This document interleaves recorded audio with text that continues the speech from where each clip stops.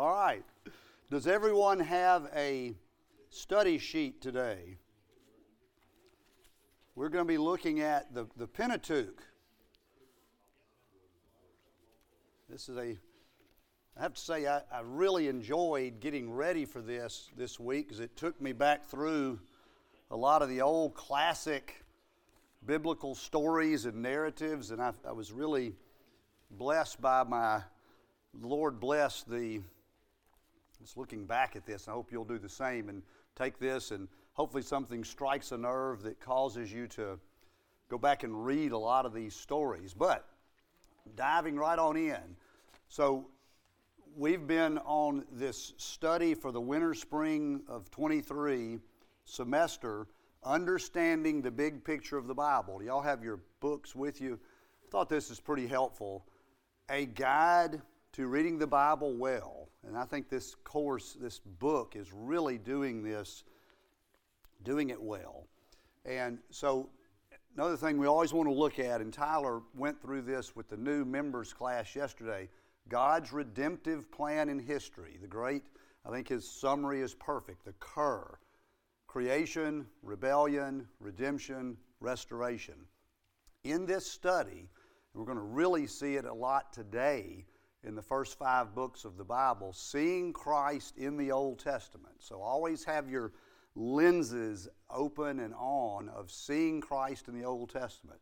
So now, let's go back real quickly where we are in our outline of the weeks. We've looked at God's plan in history, Christ in the Old Testament, promises, curses, covenants, offspring of Christ, Christ is the last Adam, Old Testament theology. We looked at monotheism, creation, fall. I'm just looking at the outline that's sitting right back there. You looked at Old Testament theology, election and covenant membership. You looked at eschatology, our glorious future, our final destiny, bringing light to the Gentiles throughout the world, the eternal dynasty. Last week you looked at the Old Testament theology, story as Old Testament as Christian Scripture, which it absolutely is. So now we go back to the very beginning, the first 5 books of the Bible, the Pentateuch. Okay? So join with me on your sheet here. What does this name mean? Everybody knows what the Pentagon means. What's the word penta mean? 5, exactly. Tukos, scroll, law, or instruction.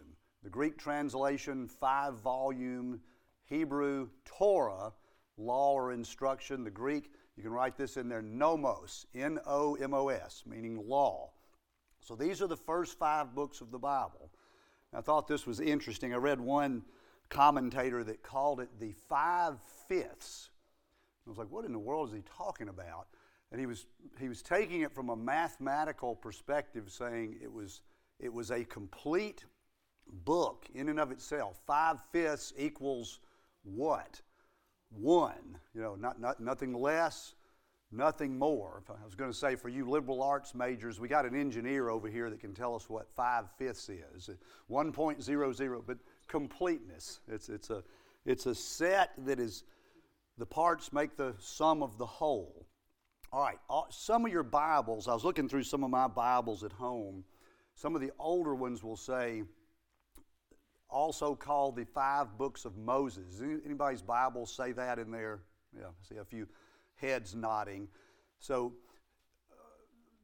almost every scholar agrees Moses was the primary author of these books. You can get into some discussion on who wrote about his death in Deuteronomy 34, but very accurate account.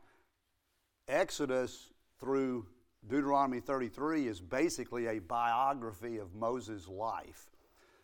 Here we go with the Pentateuch, though. 5 books, 187 chapters. Genesis with 50, Exodus with 40, Leviticus 27, Numbers 36, Deuteronomy 34. 5,852 verses. Get this, 788,280 words as it's translated in the King James Version. Why is that important? Well, young Jewish students throughout the centuries would memorize massive if not all, massive sections of the Pentateuch. Can you imagine being that ingrained in the Scriptures and having that type of discipline to memorize that? Paul, in his famous, when he's giving his pedigree and resume in the book of Philippians chapter 3, he says, I was from the tribe of Benjamin, a Pharisee of Pharisee. Paul could rattle off massive sections of the Pentateuch, this almost 800,000 words. So these guys were serious students of the first 5 books of the Bible. The Pentateuch, as we're going to look at in our book here in just a minute, it is foundation or foundational to the whole Bible. It introduces key promises that show God's purposes in history, and say in redemptive history, and lays the groundwork for the coming of Christ the Messiah. We've talked all throughout this class. The Bible is one unifying thread. It's one continuous story. Look at page 31 if you've got your books with you, because he gives a very succinct outline, and that's really all we have in the book, but it is worth looking at, it is worth reading. Does everyone have their books with them? Someone read where he talks about, on page 31, paragraph 1, orientation. This is worth looking at. We're just going to look at that page and a part of the page 32. But someone please read paragraph 1, orientation. Just that paragraph. Orientation. The beginning of a book sets its tone and gives clues to the author's perspective. Genesis did this for the ancient world of polytheism by explaining that the world is created and controlled by only one God, not by a crowd of competing gods and goddesses. Similarly, it speaks to today's readers, who often are essentially atheists, whether consciously or unconsciously, and it shows them what it means to believe that behind all phenomena in nature are the laws of science, and there is an all-powerful, loving God who controls all that happens. So that paragraph, what did he say there? One true, hits the theme of monotheism. One true God, all-powerful, sovereignty. We talked about that, Tyler talked about that a lot yesterday in the Pathways class. All-powerful, sovereign, he's loving, controls all that happens. Someone please read paragraph 2, divine purposes.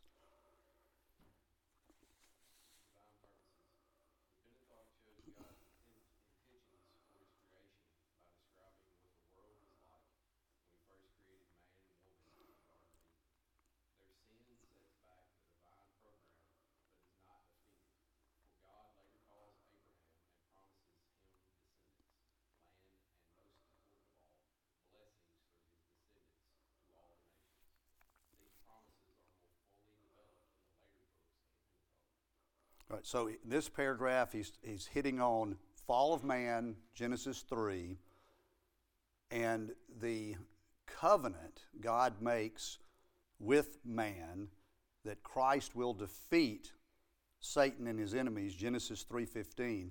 Then it gets into the covenant theology. We shift from covenant of works to covenant of grace. We'll get to this just a little bit more when we look at Genesis here in just a second. Someone read theology and ethics, and then that'll conclude the book.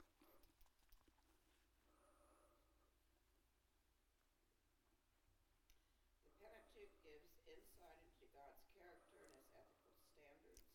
It illustrates both his benevolence and his righteousness.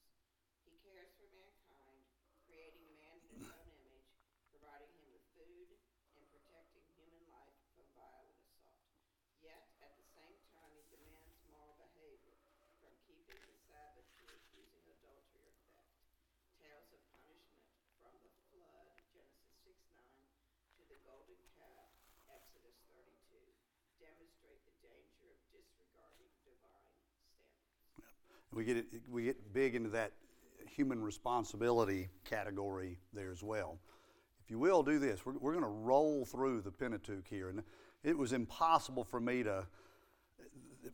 I'm tried to narrow this down as best I could, but there's certain things that are really big picture, and there's certain things on the micro side for me that just have always stuck out or or maybe just me personally, but take this time as we're rolling through this. Mark your spots, go back and read it, things that are of significance to you, that are significant in the big picture. But beginning with that, let's look at Genesis. We've got key themes: monotheism, only one true sovereign God. The book lays out the purposes of God and His character, covenantal history. Tyler went over this real well yesterday with the new members class. I don't have Genesis 3. We need to put in there Genesis 3, covenant with Adam. Genesis 9, covenant with Noah. 12, 15, and 17 deal with the Abram and Abrahamic or Anak covenants. Then we get into, going back to the beginning, creation, fall, flood, the dispersion of Noah's descendants, the patriarchal system, and the introduction to the sacrificial system. The book ends. Let's all flip to Genesis 49. If you haven't read about Joseph's life in a while, go back and read it. There's just so much there. But in Genesis 49,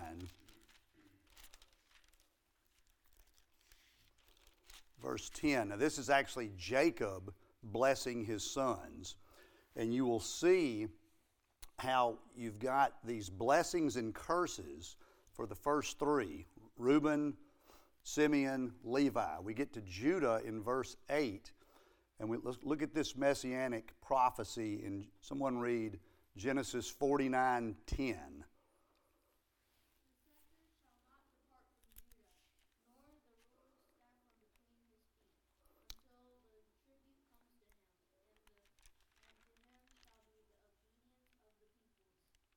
Awesome. Who's he talking about there? Christ. There we go. There we go. Look at the very end, the death of Joseph in chapter 50. The book ends, death of Joseph. He dies at age 110. He's placed in a coffin in Egypt. You can read about the rest of that story. I won't give the ending away there. Now we flip over to Exodus. All right.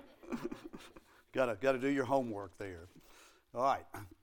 Exodus, key theme: redemption, how God delivered the Israelites and made them His special covenant people. If you want to put a few notes in the margin, you've got the Passover in Exodus 12. You've got the birth of Moses and how he was supernaturally saved and protected from being eradicated. Passover, Exodus 12, Red Sea, chapters 13 and 14. Then we get into the Sinaitic covenant, or the Ten Commandments. Basically Exodus 19 through 24. Can anyone tell me where the Ten Commandments are found? What chapter? 20, right. God's timeless moral law. Now when you flip over, go to chapter 20. Timeless moral law. We need to all know the Ten Commandments, be able to recite them just like that. This is God's law. It's timeless moral law. You flip over, you get to chapter 21, it moves into the civil law. Keep going a few more chapters to chapter 25, and it moves into the ceremonial law. Now, a biggie here. And Tyler has made me really pay attention to this one. Key verse to understanding, or key verses to understanding the New Testament. What is it, Tyler? There you go. Everybody flip to Exodus 34, 6 and 7. Exodus 34, 6 and 7. And he passed in front of Moses, proclaiming, the Lord, the compassionate and gracious God, slow to anger, abounding in love and faithfulness, maintaining love to thousands, and forgiving wickedness, rebellion, and sin. Yet he does not leave the guilty unpunished. He punishes the children and their children for the sin of the fathers to the third and fourth generation. So you get into these, again, blessings and curses. So I'll flip to Exodus 40, where the book ends. This is really, really neat. Does your Bible on the last few verses, what does it say above verse 34, does it? Glory of God. Okay, someone read 34 through the end of the chapter. Verse 34 through the end of the chapter. Then the cloud covered the tent of meeting, and the glory of the Lord filled the tabernacle. Moses was not able to enter the tent of meeting because the cloud had settled on it, and the glory of the Lord filled the tabernacle. Throughout all their journeys, whenever the cloud was taken up from over the tabernacle, the sons of Israel would set out. But if the cloud was not taken up, then they did not set out until the day when it was taken up. For throughout all their journeys, the cloud of the Lord was on the tabernacle by day, and there was fire in it by night, in the sight of all the house of Israel. Excellent. My footnote caught my attention, and it says, with the glory of the Lord entering the tabernacle, the great series of events that began with the birth of Moses and his rescue from the Nile, foreshadowing the deliverance of Israel from Egypt, comes to a grand climax. From now on, the Israelites march through the desert and through history with the Lord tenting or tabernacling or dwelling among them and leading them to the land of fulfilled promises, thus ending the book of Exodus. Now we move into Leviticus. Let me get a true show of hands who has really ever studied the book of Leviticus. If you've never really studied much of the book of Leviticus, be honest. All right, very good.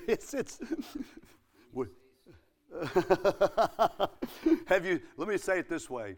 Have you studied Leviticus as thoroughly as you have studied Genesis or Exodus? Probably no one in the room. Still very, very important book. Okay. All right. Leviticus underscores the meticulous care with which the people and priest were to approach God in worship. And the rest of this sentence is huge. And every facet of their lives. It's a book all about the holiness of God. When I flip to my outline, if y'all have your study Bibles, look at the outline of Leviticus. Starts off with the 5 main offerings, and you flip over, and you'll see the burnt offering, the grain offering, the fellowship offering, sin offering, guilt offering. So the book starts with the burnt offering. Someone read chapter 1, verses 1 through 4.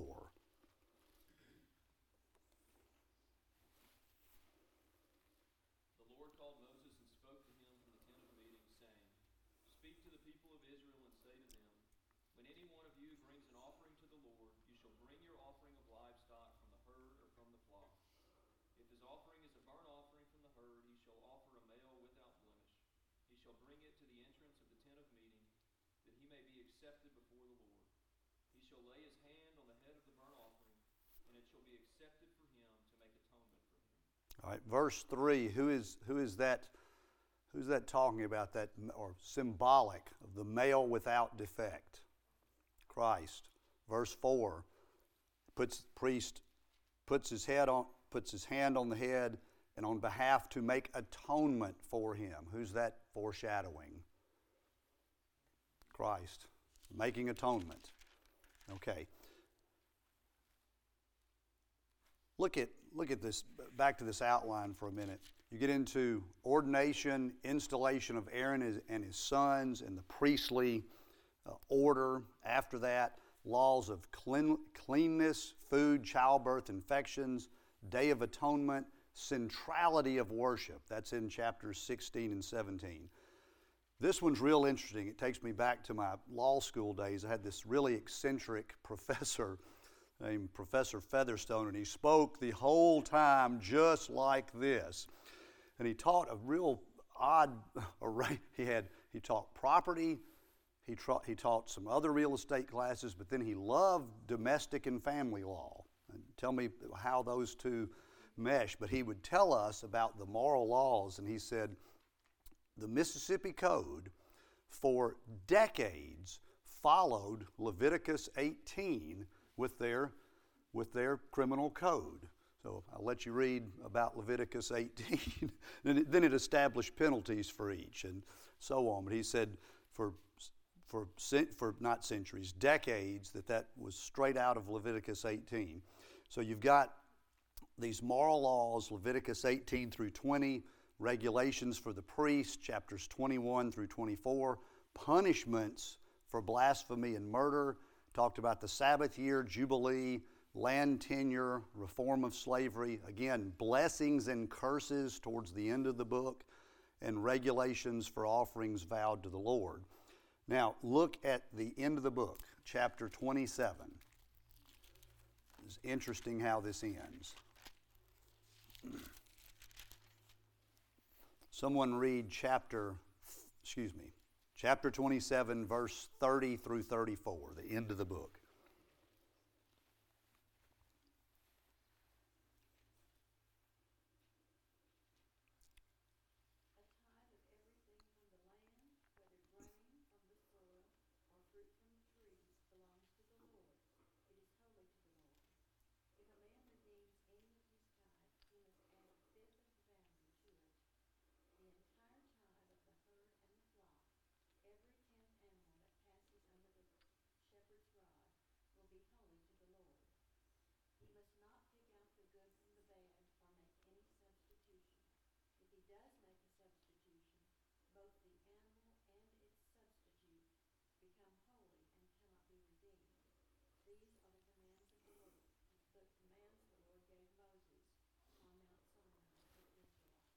So this book ends with this tithe system, very serious, very meticulous, and penalties for not observing it correctly.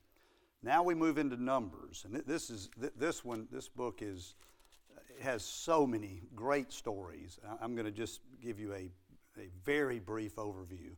So we've got 39 years of wandering. This book chronicles 2 generations of the nation of Israel. The first generation is from the Exodus from Egypt through Numbers 14. Then in Numbers 15 through 25, we've got an overlap with the first and second generation. Then Numbers 26 and following is the second generation. The book starts with a great census where Moses and Aaron were commanded to take a census of all the fighting men 20 years and older. You'll see that in chapter 1. You'll see it later in chapter 26, a second great census. And it's really interesting to note it's about the same number, but some of the tribes are really reduced in number and some really blossom in number. There are so many stories in here: quail, manna. You've got some of my personal favorites. We've got this one is sobering. Water from the rock, chapter 20. What did Moses do? Anybody? Struck it. What was he told to do? Just speak to it. And he's mad, he's rash, he shows his temper, and he's banging on this rock with his staff, and God says, again, you're not going to enter the promised land. He did provide him with water. Chapter 22, y'all have heard the story of Balaam's donkey, one of the best stories. Go back and read it today. It is so interesting and amazing how God uses a donkey to talk to him. All right, let's go to the very end, where Numbers ends. And again, I'm having to just really go fast through here. So we end, what I want you to note here is where they are. Verse 13 of Numbers 36. These are the commands and regulations the Lord gave through Moses to the Israelites on the plains of Moab by the Jordan across from Jericho. So Jericho's on the west side of the Jordan. They're on the other side. Then we move into Deuteronomy. Whenever I hear or think about Deuteronomy, I've got to give Blake a lot of credit. He took us through, how many years ago was that men's Bible study? We went verse by verse, word for word. How many years ago? Probably about 3 years ago. And it was, it pulled out more things I never knew, never thought of, but it was Blake hammered home just like Moses. Remember, remember, remember, remember, remember. This is the repetition of the law. Moses basically preaches 3 sermons, recites 2 poems. This is the book of Moses. This is his last appeal to the nation of Israel to serve the Lord faithfully. And he's saying, remember, he's reminding them, love God, obey God. And he does this. Look, and this is really neat. This is how this 5/5 thing comes to a whole. Recaps promises to Abraham in Genesis, his faithfulness in rescuing Israel in Exodus, his holiness in Leviticus, and his punishment on the disobedient in Numbers. Go to Deuteronomy 5 and see if you recognize what that is.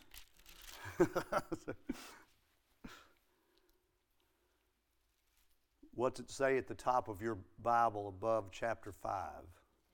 10 Commandments. And he recites it. Again, he tells them how it was spoken to them then, and he says it all word for word again, pretty much. Now, another favorite one, biggie, circle this in your Bible. The Great Shema, Deuteronomy 6, 4 through 9. Mark that in your Bible if you have your own Bible. Someone read this. This is always good to hear. Hear, O Israel, the Lord our God, the Lord is one. You shall love the Lord your God with all your heart, with all your soul, and all your might. And these words that I command you today shall be on your heart. You shall teach them diligently to your children, and shall talk of them when you sit in your house, and when you walk by the way, and when you lie down, and when you rise. You shall bind them as a sign on your hand, and they shall be as frontlets between your eyes. You shall write them on the doorpost of your house and on your gates. That is a great one right there. Flip forward to, and there's no way to get all of this in, but look at chapters 27 through 30. We get into a lot more blessings and curses. And look at chapter 31.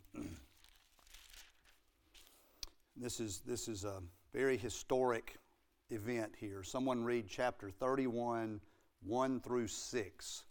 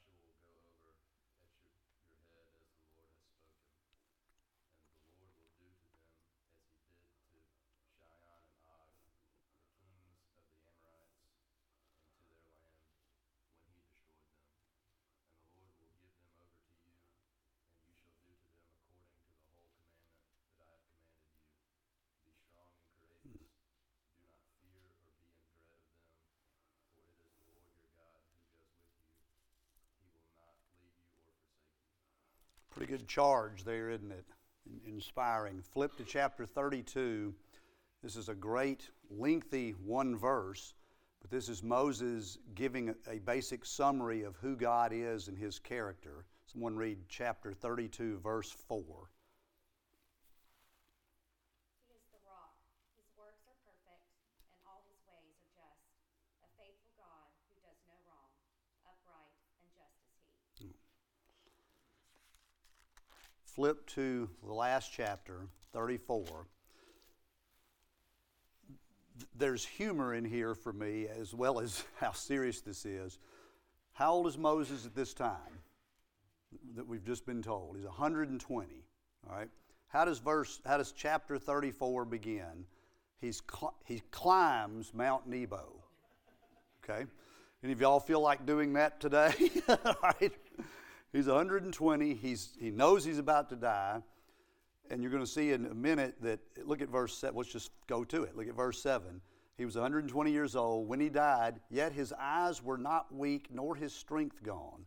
He was still supernaturally energized by the Holy Spirit, by God, and he was finishing out strong. And that's totally a gift from God. But I thought that was amazing. So he takes him to the top of Mount Nebo, and he looks all across the top of Pisgah and across from the Jordan, and he just sees all this land they've been promised.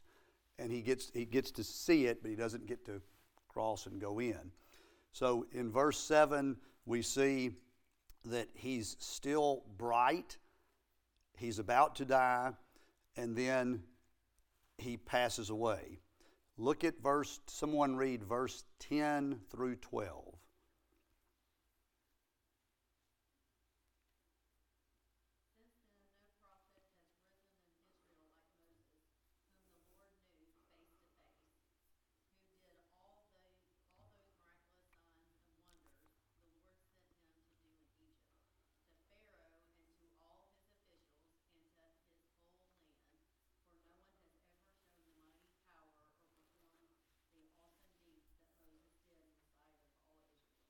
And you can say ... except for Christ later. But his story is amazing. Go back and look at Exodus 1 through Deuteronomy. Moses, the great prophet. So, in summary, right here at the bottom, we always want to look, how do we see Christ in these books? Again, I took this from that 11-year-old boy rattling it off on YouTube. But there are a lot of these out there, and there's a lot of substitutes you can put in. He's the breath of life in Genesis. He's the Passover lamb in Exodus. He's our great high priest in Leviticus. He's the pillar of cloud by day and the pillar of fire by night in the book of Numbers. He is the better, greater prophet like unto Moses. So go back and look at this, chapter 34, 10 through 12. He is that much better, that much greater than what this is describing about Moses in Deuteronomy. And there is your more than a tiptoe through the Pentateuch. So, any questions?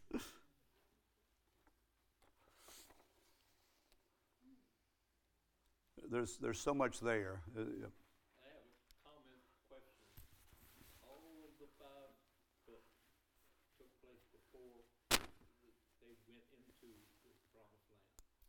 They were in Jordan. Yes. East of the. Yes. And then in Joshua, that's when they went in. Right. Right. Moses wasn't allowed to go into the land. Right. Right. And he tells him here that he is going to send Joshua ahead of him, and he's going ahead of him. But Moses doesn't get to go. So this is preparation for them to. Right, and that I call it the inspiring call to arms in chapter 31, where he says, "Be strong and courageous." There's a children's song about that. I want to give Dutch credit too. That little song of his has been going through my head. Genesis, Exodus, Leviticus. No, if y'all don't have that, he goes through all the books of the Bible, but that's still ingrained there, which is, be strong and courageous. And this is another great children's song. Do not be afraid or terrified, because for the Lord your God goes with you. He will never leave you or forsake you. So he leaves them on a very high, confident note, and he's going to carry it through.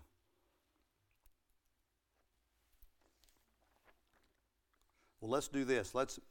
Ran into this when I was telling Alex about this yesterday. We used to always, his dad, Mr. Harris, we used to always dismiss with the Mizpah. The Mizpah, Genesis 31, the covenant between Laban and Jacob about the land and so on. So let me dismiss with the Mizpah. May the Lord watch between me and thee while we are absent one from the other. Amen.